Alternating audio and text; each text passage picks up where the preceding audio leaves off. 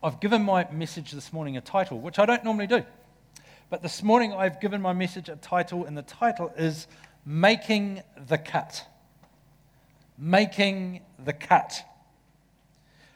Do you ever wonder, have you ever wondered if you'd make the cut, if there was one? When it comes down to it, are you actually good enough to make the cut? What happens if you don't make the cut? Should you even be trying to make the cut? Probably help if I define what the cut is, but no, I'm not doing that. It'd be too easy. Should you even be trying to make the cut? How important is the cut anyway? Are you even qualified to make the cut? Can I answer the question for you? No, you're not qualified to make the cut. No, you wouldn't make the cut. No, don't even try to make the cut. Making the cut is actually God's job. It's God's job. Our job, according to Scripture, is to abide, is to remain, is to be obedient. God makes the cut. He makes the cut, and I'll explain that in just a moment to you. Let's pray. Father, this morning I pray that my words are just words, I know, but that this would be a place of revelation, that something would shift in our minds and in our hearts that would make you bigger, that would cause us to love you more. And Father, that when we leave this place, the thing that we would remember would be the presence of Holy Spirit in this place. The thing that we'd leave with would be that we'd have that incredible sense and desire to know you more, to walk with you closer. And so, Holy Spirit, we commit this time to you. This is your time, this is your space, that we do our best to cooperate with you. I declare your blessing on your church in Jesus' name. Amen. Amen. Well, let me do a very quick recap, just to see I've been away for a long time, just to bring you up to speed of where I'm at. There's 3 things I'm praying for, amongst other things, for us as a church this year around the whole thing of belonging. They are this. This is what I'm believing God for. Number 1, a deep, life-giving intimacy with Jesus for every one of us. That's what I'm believing for. I do not want to be part of a group of people who are just going through the motions for the motion's sake. That's called religion. And we're not religious. We're people of faith. And our journey is marked by relationship with Him. And so my prayer this year around the center, around belonging, is that we would know a deep, life-giving intimacy with Jesus. He wouldn't be a word on a wall or on a screen or in a book, but there would be a deep connection with you and Him. That you would be able to say, that I would be able to say, I know Him. I know Him. Secondly, I'm praying that for an increased sense of love and belonging with one another. In other words, I'm praying that our sense of belonging together grows. And I'm praying that our sense of belonging for whoever comes and joins us grows. That we are family. You are my brothers and my sisters in Christ. You do not hear that very often anymore, but it is the truth. We are brothers and sisters in Christ, and my desire, my prayer is that we grow as a family, that we journey as a family, we encounter God as a family as well. The third thing that I'm believing for is that we all embrace grace that extends beyond ourselves, enabling all people that we come into contact with to find a sense of true belonging. In other words, the love, the kindness, the mercy, and the grace of God is not for a favored few. It's not just for a favored few. It's for everybody. Everybody. And you and I are in different places each week. We live in different environments, same city here, but different environments. And wherever we are, we've got the opportunity to leak something of the goodness, the kindness, the grace, the mercy of God in any environment. And the people that you're rubbing shoulders with need that. The people I'm rubbing shoulders with need that. How do I say? I say it wherever, whenever, be like Jesus. But that's what I'm saying, and that's what I'm praying. And of course, my scripture is John 15, and we're doing exceedingly well so far. We're just about to go June, and we're in verse 1. So if you've got your Bibles and would like to turn there, I think it's only fair that I read the passage to you again just to remind us. where we're at. John chapter 15 from verse 1. Have you found it? In your Bible, on your device. However you get there, just get there. Here we go. I am the true grapevine, and my Father is the gardener. He cuts off every branch of mine that doesn't produce fruit, and he prunes the branches that do bear fruit, so they will produce even more fruit. You have already been pruned and purified by the message I've given you. Remain in me, and I will remain in you. For a branch cannot produce fruit if it is severed from the vine, and you cannot be fruitful unless you remain in me. Yes, I am the vine, you are the branches. Those who remain in me and I in them will produce much fruit. For apart from me, you can do nothing. Anyone who does not remain in me is thrown away like a useless branch and withers. Such branches are gathered into a pile to be burned. But if you remain in me and my words remain in you, you may ask for anything you want and it will be granted. When you produce much fruit, you are my true disciples. This brings great glory to the Father. I have loved you even as the Father has loved me. Remain in my love. When you obey my commandments, you remain in my love, just as I obey my Father's commands and remain in his love. I've told you these things so that you will be filled with my joy. Yes, your joy will overflow. This is my commandment. Love each other in the same way I have loved you. There is no greater love than to lay down one's life for one's friends. You are my friends if you do what I command. I no longer call you slaves because the master doesn't confide in his slaves. Now you are my friends since I have told you everything the Father told me. You didn't choose me, I chose you. I appointed you to go and produce lasting fruit, so that the Father will give you whatever you ask for using my name. This is my command, love each other. If you remember the context of the passage, these are some of Jesus' final words to his disciples before he goes to the cross. So we're wise if we look at these words seriously and go, what is he saying? If I'm about to go somewhere for a length of time and I'm going to leave my sons at home or something, I've got a list of instructions to give them. And hopefully they listen.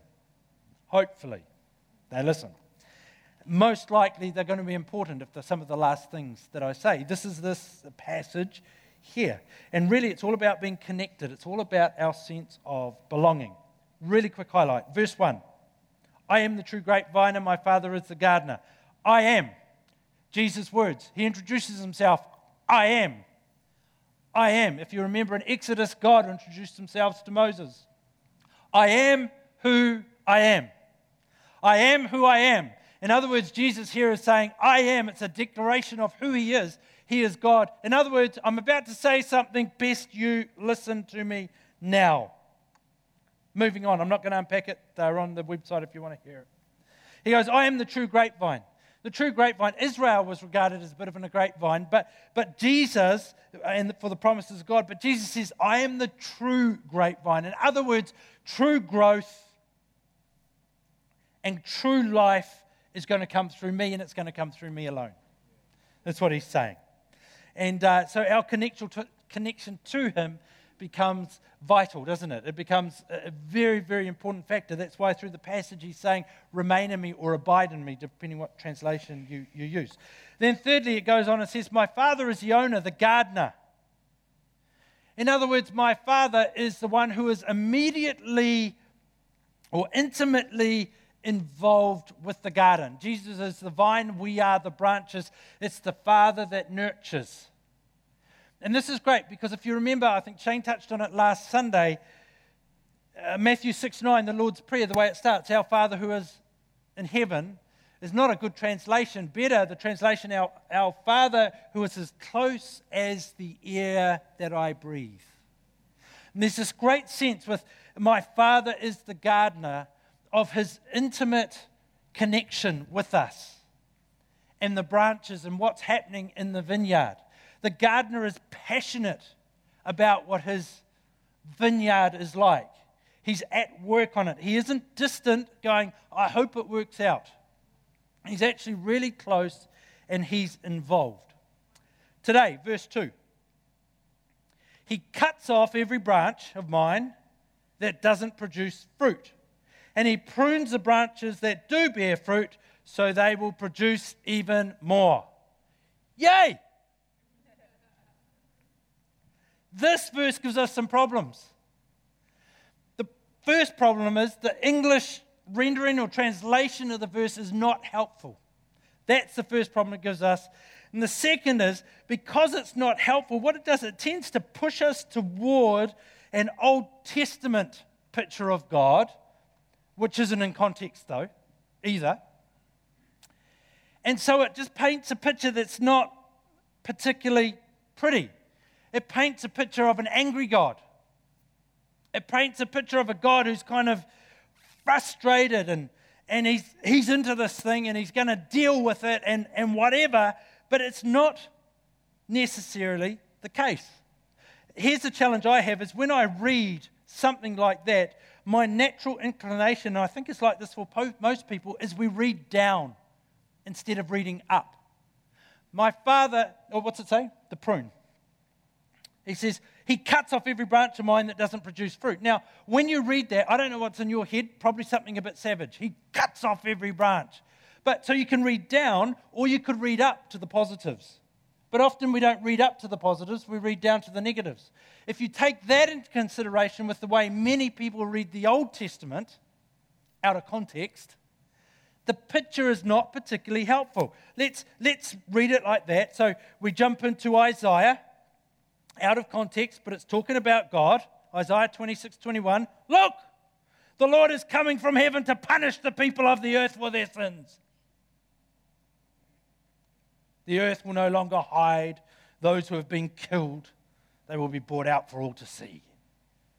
Now, that's not in context, but it paints a picture that most of you are thinking anyway. Isaiah 13:11.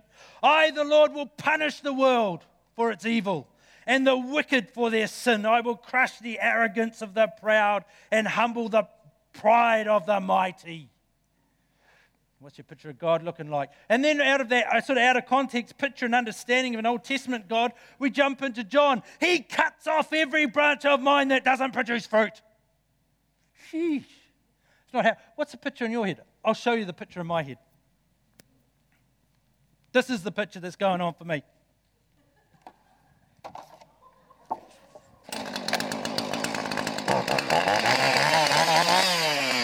It's like I'm in the vineyard and the father walks in. I'll slash him down. I'll crush him. I'll cut him. I'll do whatever I've got to do because this guy's not been very helpful.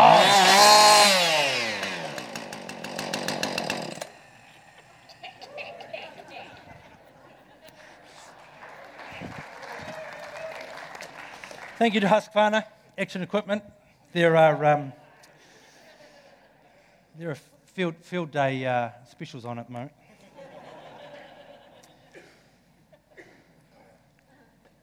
It's not helpful. It is not helpful, but that is the way many people see God. It's just not helpful at all. Oh, that stinks, doesn't it? It's a poor representation of the character of God because look at this, 1 John 4, 7 and 8. Dear friends, let us continue to love one another, for love comes from God. Anyone who loves is a child of God and knows God, but anyone who does not love does not know God, for God is love. God is love. What about 1 John 4:16? We know how much God loves us and we have put our trust in his love. God is love, and all who live in love live in God, and God lives in them. God is love. God is love. God is love. God is love. We've got to read it in context. We've got to read the scriptures as They're written. Psalm 103 verse 8 says, "The Lord is compassionate and merciful, slow to anger, and filled with unfailing love." Love. I like the Passion Translation. I think it says it the best out of all the English ones. He cares for the branches connected to me by lifting and propping up the fruitless branches and pruning every fruitful branch to yield a greater harvest. I love that. Here's a picture of the gardener. He cares for the branches connected to me by lifting and propping up the fruitless branches and pruning every fruitful branch to yield its greatest harvest.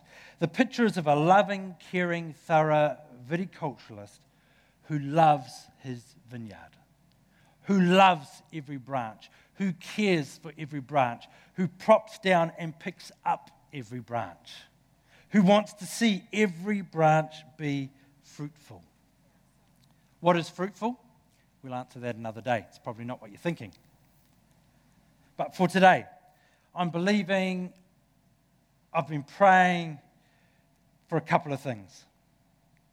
The first is this. I want us to get a revelation regarding the posture and the demeanor of the gardener. The posture and the demeanor of the garden. God is not an angry God. He's not having a bad day. He's not out to get you.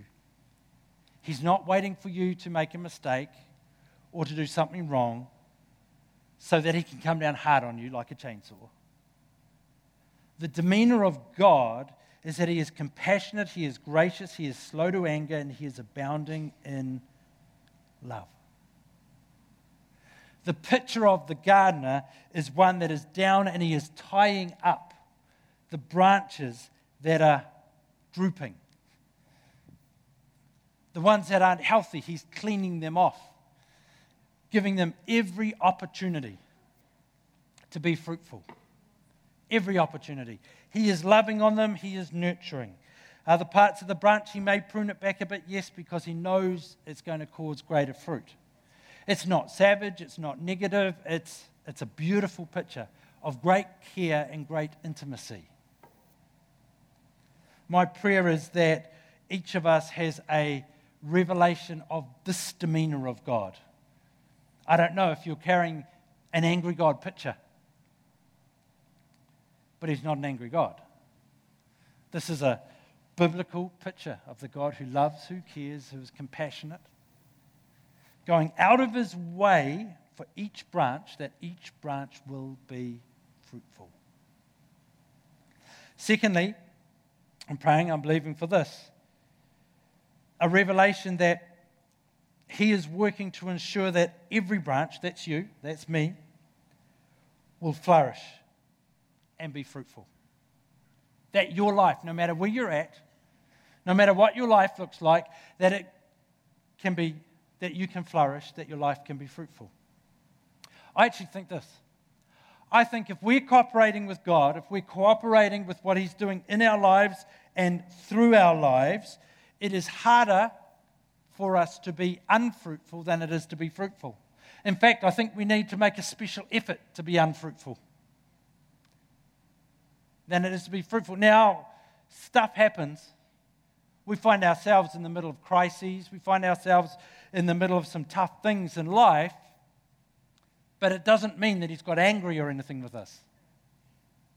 And if we cooperate with him, if we cooperate with the journey, I'm not saying that God causes those things either, but if we cooperate with him through the journey, our lives will be fruitful. That's what the scripture says. Remain in me and you will be fruitful.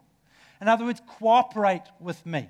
The question I'd have for us around that is, are you cooperating with God? Are you working with him or are you fighting against him with what he's trying to do in your life and in your world at present?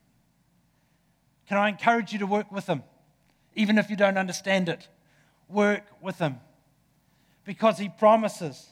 And the scriptures tell us that if we remain in him, if we're cooperative with him, if we keep doing it, we will be fruitful. We will be fruitful. So we have this angry picture, which is anything but helpful. because he is the loving gardener. Now, I think it's possible to take the picture too far. I'm going to delve into that just a little bit tonight. So I think that's an issue that millennials are struggling with at the moment. You can go too far. But this picture of the grace and the mercy and the kindness of God needs to be the picture that fuels our relationship with him. When you close your eyes, that's the picture that we need to be seeing. In fact, close your eyes for a moment right now. Imagine God.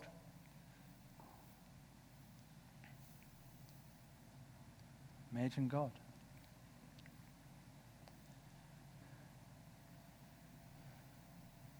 See, there's quite a few of us in this room who will be imagining an angry God right now. You'll be seeing an old, white-headed man sitting on a throne with a bit of a scowl on his face, just waiting to clip anyone who steps out of line.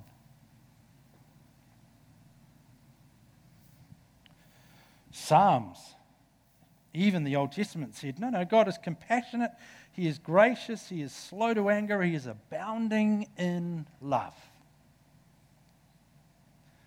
See, we're thinking, we're picturing the God who sent his son to the cross so that our relationship with him would be reestablished. We are thinking right now about the God who paid everything so that the relationship that was broken with him could be reestablished and we could do life connected with him. There's nothing angry about that. There's nothing harsh about that.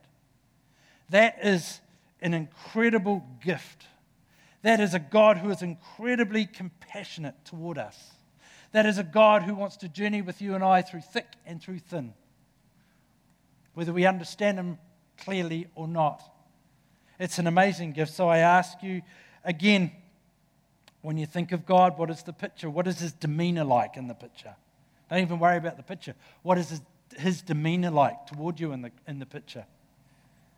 And are you working with or against what he's trying to do in your life at the moment? Am I working with it? Am I cooperating with what he wants to do in my world at present? Or am I fighting against him all the way? See, I think this morning is a great opportunity for us to embrace the picture of the gardener, which will mean repenting for some of us. That means if I've got the angry God picture, I need to repent of that. In other words, I need to turn from that and I need to embrace the gardener who's doing everything to ensure that we flourish. See, he wants, it's in his best interest. He wants his vineyard to shine. He wants it to shine. His vineyard is the best vineyard. He wants the vineyard, therefore every branch needs to shine. Even, the viticulturists, I was watching some videos, they just pop the leaves off around the fruit so that the sun, and depending on where the vineyard is, they'll pop the leaves off on different angles so that the sun, the fruit gets all the sun it can during the day because it makes richer and bigger fruit. It's a great picture of the gardener ensuring that we're connecting with his son as well. It's a great picture.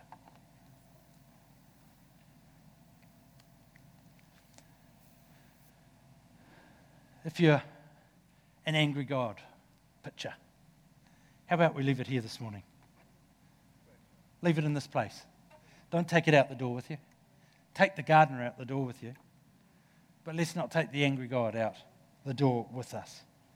Can I ask you just to bow your heads for a moment?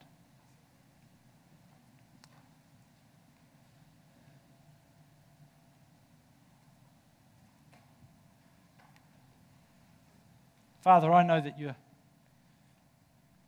speaking to us this morning, and you'll be speaking to some more than others, but Lord, for all of us who have carried or carry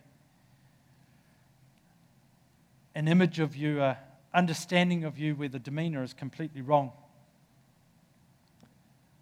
where you are angry, where you're harsh. Holy Spirit, I ask that you would come and you would break that stronghold in people's thinking right now in Jesus' name. And where that has been, you would replace the image this morning of the gardener who cares, who is intimately involved, who loves, who is gentle, who is thorough, who is passionate about every branch in the vineyard. And so in a sense, Lord, we repent from the picture that's wrong and cast you in a poor light to the one that is biblical. And we embrace that picture this morning. And I ask that you would stamp that picture even on our imaginations as we start to imagine you, that we would see God the gardener today. And that any sense of fear we may have regarding you, that's unhealthy fear, would go in Jesus' name, and we would encounter something of the intimacy and of the grace and of the kindness and the mercy of who you are. In Jesus' name.